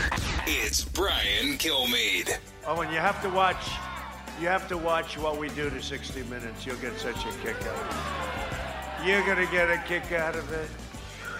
Lesley Stahl is not going to be happy. The President of the United States, another blowout. There's not a minute that goes by. There's not some sensationalistic story coming out of this White House. As the President says in his speech on his appearance the other day, politics is going to be so boring when I'm done. So 60 Minutes, for some reason, they do another interview with Lesley Stahl. Every time they do an interview, it's terrible. If you saw the look on Lesley Stahl's face, and we liked her. She came and did a great job on her show talking about her book. But she had a look of disdain on Donald Trump's face, on her face, interviewing Donald Trump as the next president of the United States with his family there. It looked like she was being tortured. So knowing that she has that type of background, the first thing she said when she walked into the room, reportedly, was, "Are you ready for a tough interview?" And just compare it with Donald Trump, Kamala Harris. Tell me about how you two met. You know it's going to be like that. So the president says, I might release this interview early, just to give you an idea of why I ended it early. They still sat for 35 minutes. Derek, listening in Massachusetts. Hey, Derek. Hey, Brian. Yeah, you guys were talking about, people not putting yard signs out. Yep. I just put a new paint job on my car. I'm here in Massachusetts, and there is no way I'm going to put, I'm very outspoken. I mean, I post on Facebook, and I get my account shut off all the time too. But people aren't going to go and put the yard signs out. No. If you wear the mega hat, you're going to catch a shake in the back of the head by these crazies out there. You know, where I do see the flags, people put them on their trucks because they can put them in and take them out. You know, they drive down the highway. Yeah. My family and I went fishing in Quincy, Massachusetts a few weeks ago under the Fall River Bridge. You know, this is and we had boats coming by with the Trump flags on them. You know, I know. We're sitting there fishing, and we got Trump flags going by on the boat. I was like, yeah, all right, you know, giving them a thumbs up as they're going by. So I think there's a silent majority out there. People just, you know, look what we're dealing with. We got Antifa. I hear you. And here's the poll you're talking about. 68% of Trump supporters agree they would not put a Trump sign in their yard. 64% said they would not put a sticker on their car. For Biden people, 38% said they wouldn't. So most of them would. 6 in 10 said they would. They don't have to worry about it because Trump people don't go around saying, how dare you vote for Joe Biden? They just are so proud of who they're voting for. Thanks, Derek. Tom, listening in Boston, Massachusetts. Again, signal must be clear there. Hey, Tom. Hey, Brian, thanks for having me on. I appreciate it. I'm not even sure you're on the radio up here, but if not, you should be. There is a cloud. You listen on the stream? Thank you. All right, so what's going on? I just wanted to, I don't know if Eric's still listening, but it's important for the president tomorrow to point out that he's working for free. Not only is Joe Biden cashing checks from the U.S. government on his pension, what have you, he's also cashing checks from other countries, Kazakhstan, Ukraine, Russia, et cetera. So we should really reiterate that he is working for free and arguably costing him money based on the damage his No brand's question. taken. No question. So, 50% of the country wants nothing to do with anything with Trump on it. And the other ones, as you just heard, aren't going to be proud to be there because they don't want to deal with the backlash. Imagine you have a young family and people come up to you on the street, some 25-year-old who thinks Antifa is the way to go. So I understand it. Ron in Jacksonville. Hey, Ron. How you doing? Appreciate my call. Hey, listen, we got 380 miles of wall. The president doesn't bring it up, right? That's right. So the point is that how many people did he keep out, illegals did he keep out? How many of those people would have had COVID? How many Americans were saved? Where is Fauci not applauding this? Biden says he's going to listen to the experts. Well, what were the experts telling about securing the border? And I think that Trump, I watch his rallies all the time. He never really brings that point up. He gets bashed with COVID every day. And that's a huge thing that he could tell the American people, because he saved a lot of Americans by doing what he did with the wall. Absolutely. We do have a camera up there. You got to follow some of these guys because they keep the camera up on the wall and you watch the wall being put up. It's pretty inspiring. Fox Nation presents podcasts Women of the Bible Speak. I'm Shannon Bream, host of Fox News at Night and author of the new book, Women of the Bible Speak, the wisdom of 16 women and their lessons for today. Subscribe now on Apple Podcasts, Spotify, foxnewspodcast.com, or wherever you download your podcasts.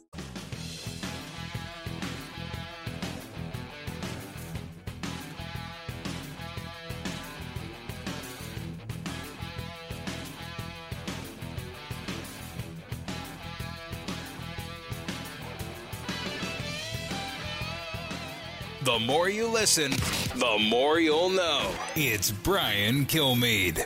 I've said for a while, I think I see the president winning with a minimum of high 270s and possibly going up significantly higher based on just how big this undercurrent is. What we've noticed is that these polls are predominantly missing the hidden Trump vote. There is a clear feeling among conservatives and people that are for the president that they're not interested in sharing their opinions so readily on the telephone. We've seen people be beat up, harassed, doxxed. These people are a lot less hesitant, are more hesitant to not participate in polls. So if you're not compensating for this, if you're not trying to give them a poll that they can participate in with a lower threshold that would make them feel more comfortable that it's anonymous, you're not going to get honest answers. Joining us now to expand on that is Chris Stirewell, political editor for Fox News. He also does the halftime report every day. When the whistle blows, when we're halfway through the day, then you'll see the halftime report show up on your doorstep. Chris Stirewell, welcome back. Good to be with you, my friend, as always. Yeah, so how do you feel about that poll, the explanation on that poll? Well, so that's the Trafalgar Group guy, right? Yep. So that's the Republican pollster from Georgia who says that Trump's winning. And nobody else thinks that. Not even the good, not even the good people of Rasmussen reports, the former safe haven for President Trump that says or last I checked, that even they say he's losing. I don't, maybe he's right and everybody else is wrong. I don't know. It's possible. It's not likely, but it's possible. So how do you feel about Investor Business Daily? Last week, 13th, 51-42 Biden. This week, or 2 weeks later, 48 to 45.8 Biden. So we would expect. So here, let's put it into framework. In 1992, at the close, Bush was down 10 points to Clinton, and Bush ended up only losing by 6. And along the way, probably saved a lot of Republican seats. There's a track. Obama closed well. He 2 weeks out was down. I just did this recently, but he was down 1.25 points to Romney 2 weeks out. He finished in the average of polls 1 point up and won by 4. So there's certainly a track record for incumbents closing well. In Trump's case, he'd have to close. From this point in 2016, the race closed 5.5 points until the end. That wouldn't be enough this time for Trump. He would have to do more. And, of course, there are fewer undecided voters available to him. What do you mean by time. close 5.5 on the national poll? Yeah, the national polls from 2 weeks out in 2016, the gap closed by 5.5 points. And that's what brought Trump to the point that the Electoral College victory, that he could pick the lock, right? And he lost the national popular by 2.1. So the national polls were pretty accurate in 2016. The state polls missed in a lot of cases, or there weren't enough of them anyway. And Trump, the close in 2016 was really good for Trump, but it's harder for incumbents because there are going to be fewer undecided voters in an incumbent year, in a retention election year. And even in those years, though, there's strong evidence of incumbents closing well. And that happened for even losing incumbents like George H.W. Bush. Interesting. So we'll see where this goes as national polls become less and less relevant down as we get closer and closer. Well, I'd put it a different way. I'd say that what we want to see out of a state poll now is it close or is it not close? And if it's close, put it on the shelf and wait and see. We'll see, right? If the polls are close, then you just say that's a close state, and it's going to be one of the 7 or 8 that we're going to be watching the most intently. What the national polls are going to tell us is what is the mood, what is the attitude of the electorate. And what the attitude of the electorate was 4 years ago was that undecided voters broke heavily for Trump, and Trump closed the gap. And you can still pick those up in the national polls. You're just not going to get enough state level data to do that sort of daily tracking stuff. So let's talk about a state poll. The University of Northern Florida Public Opinion Research just did a poll. It's a 1-point lead for Biden in Florida. Is that what you're seeing? I mean, just to what I just said, how's Florida going to be? It's going to be close. And if you think about the way polling margin of error works, I don't remember what the margin of error in that poll is, but a typical margin of error is 3 or 3.5 points. So let's say that the poll says that Biden is at 48 and Trump is at 47. If there's 3 points, so that means Biden could be at 52. Is that right? No, 51. Or he could be at 45. And that means that Trump could be at 50 or Trump could be at 44. And those final numbers represent the dot in the middle of those margins of error. That's the center. That's the highest point of probability. But any point along that continuum is within that margin of error. So that's why I say when you see a state poll like that and it says it's 1 point, what you should just take away from it is this is a very close race and we're going to have to watch it. So let's talk about what's happening with this coronavirus rescue package. Mitch McConnell, latest I hear, he does not want to put anything up for a vote before Amy Coney Barrett. He thinks it'll give Democrats an opportunity to delay. Is he right? Of course. And the Republicans I've talked to, I have been working my sources on the Hill. And the Republicans in the Senate are furious. They are so disgusted by Mnuchin and Pelosi. They're so mad because what they're trying to do is jam the Republicans at the end. So the Republicans passed a $500 billion coronavirus, or they didn't pass. Their conference agreed upon, and they got all Republicans except for Rand Paul voted for this package. And then Pelosi came back with a $2.2 trillion package. And then Trump said, I'm walking away. This is no good. I've talked to McConnell. I've talked to McCarthy. This is not what Republicans want. We've got a $3.1 trillion deficit. Our debt is out of control. We're not even sure that these measures are necessary or how helpful they are. And they're also a big bailout for government worker unions and big cities. We don't want it. And Trump walks away. But then Trump is trailing and trying to catch up. And what incumbent wouldn't like to dump $2 trillion into the economy a week before the election, right? So Trump decided he really wants it. So now Mnuchin and Pelosi are basically teamed up against the Senate Republicans. And they are just hopping mad that with the Senate on the line, that they're being forced into this position by the White House. So here's what I'd say, and I hear that too, but here's what I'm hearing from people like Cory Gardner, from people like Tom Tillis and Joni Ernst. That helps them. You know, here's the thing. We'll never be able to know. There's no public opinion way to know. If the Republican Senate votes for a Nancy Pelosi authored $2.2 trillion stimulus package the week before the election, does that help with persuadable voters? I guess maybe it does for those senators. But boy, for a lot of conservatives, that's going to be a big turnoff. That's a big turnoff. Well, and whether McConnell is whether Trump forces McConnell to basically put it on the floor and let it pass with the not a majority of Republicans and with the Democrats riding herd on it, I think yes, there are upsides to it, but boy, there are huge downsides. So yes, something really horrible happened last week. I don't want to bring you back to this moment. It's so horrific. Senator Feinstein noticed Amy Coney Barrett's... I thought you were going to talk about Jeffrey Toobin. No. I thought you were going to talk about... My goodness. That was a close call. If you don't mind, Chris, I have too much respect for you to bring you there. And I have too much respect for my audience to have them picture it. That's why the beauty of radio. So, yes. So something terrible happened. I mean, it's horrible.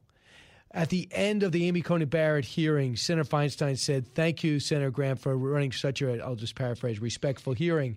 And at the end, they hugged. And I hated to bring you back to that horrible moment when a Democrat and a Republican showed respect. So they were outraged on the left. Now, I thought we'd stay under the current, but listen to Chuck Schumer yesterday, Cut 29. Some progressive groups have spoken out criticizing Senator Feinstein for her handling of the hearings. I was wondering what you make of this criticism, and do you plan to make any changes to the Judiciary Committee? Okay, I've had a long and serious talk with Senator Feinstein. That's all I'm going to say about it right now. Wow. Where does he get all the patience? How dare he show so much patience with an 88-year-old? She knows she's in trouble. I've had a stern talking to. She's had a stern talking to. Here's this foreshadow. So let's say that Trump doesn't close the gap, and let's say that Biden wins, and let's say even that Democrats take the Senate. The demands we have had now basically 3 consecutive presidents whose mandate was to not be the other person or to be the person in office. Yes. Obama's mandate was to not be Bush, and Trump's mandate was to not be Hillary Clinton. And so he fulfilled his mandate, his biggest mandate, on day one. But if Biden wins, and especially if Biden wins in a rout, the progressives are going to be so thirsty and so demanding and all of the things that they want. And of course, they will not understand that it will be because of moderate and persuadable voters that they won. They'll say that we won because we had the best policy on the Green New Deal and its implications for transgender social justice, is what they will say. And it will be hell on wheels for guys like Schumer and especially for Biden as the woke brigades and the progressive left come storming in. And it's people have compared it to Lyndon Johnson's situation towards the end of his presidency, that it could be like that. We'll see. But boy, I do not envy those cats trying to deal with the woke left. Right. I mean, we have the same thing with the New York and Washington Bureau. One time you were spotted talking to me, and Brett Baer really laced into you, and I felt bad for you. I mean, you got to say it's not without cause. That's different. Yeah, you just felt pressured because you like Allison, so you felt pressure to talk to me, and you got all this blowback. I like to think of you as the Dianne Feinstein of the New York Bureau. Thank you very much. Only one of us is not dyeing their hair. Chris Stirewalt, thanks so much. Appreciate it.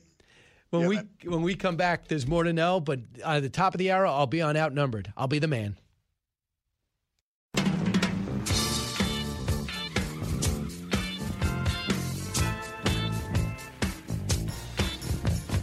A talk show that's real. This is the Brian Kilmeade Show. Welcome back, everybody. Brian Kilmeade. We're just finishing up this hour. At the top of the hour, I'm going to be doing Outnumbered. I look forward to doing that, talking a little bit more for an hour and see if I look as good as I did for Fox and Friends or different. So let's find out with the time we have remaining if there's indeed more to know. More to know. You know, we had a chance to talk to Matthew McConaughey on the show today, and why not keep it in Hollywood and start with this? Chris Pratt, who just married into the Schwarzenegger family, has been criticized for skipping a Joe Biden fundraiser. Evidently, it was themed on the Avengers. He's one of the star actors there. He opted out of the pro-Biden event on Tuesday, called the, quote, Voters Assemble, the cast of Avengers Unite for Democracy. Following a weekend filled with social media targeting of Chris Pratt for breaking ranks, guess who went to bat for him? Robert Downey Jr., no stranger to controversy. He said, what a world. The sinless, I'm sure sarcastic, are casting stones at my brother Chris Pratt, a real Christian who lives by principle, who has demonstrated nothing but positivity and gratitude. And he just married into a family that makes space for civil discourse and insists on service as the highest value. A few things. He then continued to say, if you take issue with Chris, I've got a novel idea. Delete your social media accounts, which I think is great. 1. 2, I think you just wanted to use this story as an excuse to name drop Matthew McConaughey. I think I did. Yeah. No doubt about it. Evidently, he wrote a great book. We got to get him on, Allison. I'm trying. Because his book is about him. He's been keeping a journal since he was about 10. Oh, wow. So he put it into all what he's learned along the way. Kind of an unorthodox youth, where his mom and dad got divorced twice and remarried 3 times. Where he opens up where they're physically going at each other. The mom hit the dad in the head with the phone after the dad threatened her because she called him fat. And then he throws ketchup on her. This is the opening scene in his book. He said he was a little kid. He used to hide behind the couch. But it ended in an X-rated fashion. An X-rated fashion? Yes. Next, World Series Game 1. The Dodgers are 3 games away from a World Series title. They've been there a lot lately. Final score against the Rays in Game 1, 8-3. Mookie Betts contributed literally in every way possible and left. He was fantastic, acquired in the offseason. And Clayton Kershaw, a rare postseason victory. He had 8 strikeouts. He moves to second all-time in the history of the game. It was also the least attended World Series ever. Because? Of the pandemic. Yeah, about 10,000 people were able to go. Next, NASA makes an historic landing on an asteroid because they can. It's OSIRIS-REx. It descended onto the asteroid and extended its 11-foot robot arm, which collects rocks and dirt samples from the surface. This marks the first time the U.S. has gathered samples from an asteroid. Asteroids contain material from the early solar system, which is before we were all born. The lengthy descent mission took 4.5 hours. Next time, it's now located 200 million miles from Earth. It's also known as OSIRIS. And what did I say? Osiris? Osiris. But we'll get these samples back in 2023 when Osiris lands right back to Earth. And then we'll prove it was an asteroid. We believe this happened, right? I think so. I don't because think it's really hard. Hey, Eric, do we believe this happened? You're the space guy. All signs point to yes. All signs point to yes? Yeah. All right. It seems like we're showing off a little bit. I mean, like we're doing it because the moon doesn't move. Don't you think it would be like an overly dramatic, scene, like everyone in the NASA, right, in their blue shirts standing up and cheering? I know. Well, the thing is, it lands and it's going to come back, which is unbelievable, right? We're getting it back. First time ever from an asteroid. Yeah. I remember the Voyager. We sent the Voyager out to another galaxy with a record, with just what we sound like, the voiceover. Really? We hope that the next society that we find is about 40 years behind us.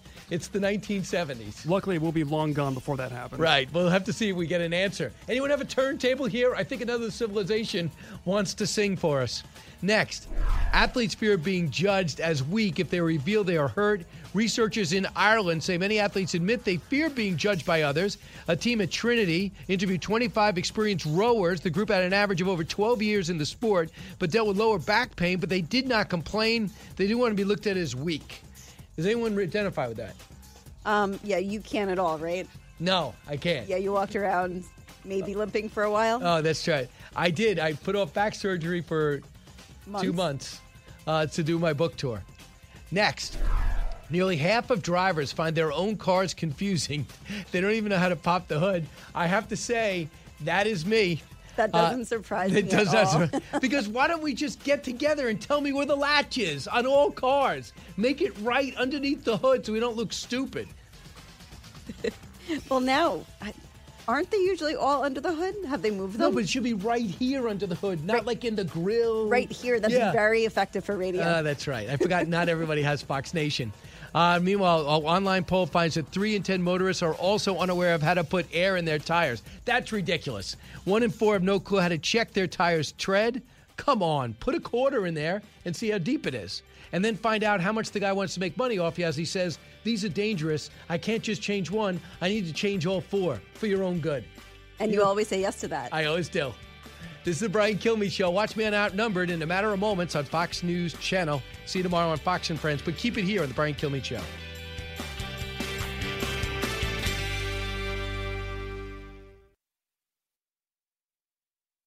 Listen to the all-new Bret Baier podcast featuring Common Ground, in-depth talks with lawmakers from opposite sides of the aisle, along with all your Bret Baier favorites like his all-star panel and much more. Available now at foxnewspodcasts.com or wherever you get your podcasts. Listen to the show ad-free on Fox News Podcast Plus, on Apple Podcast, Amazon Music with your Prime membership, or subscribe wherever you get your podcasts.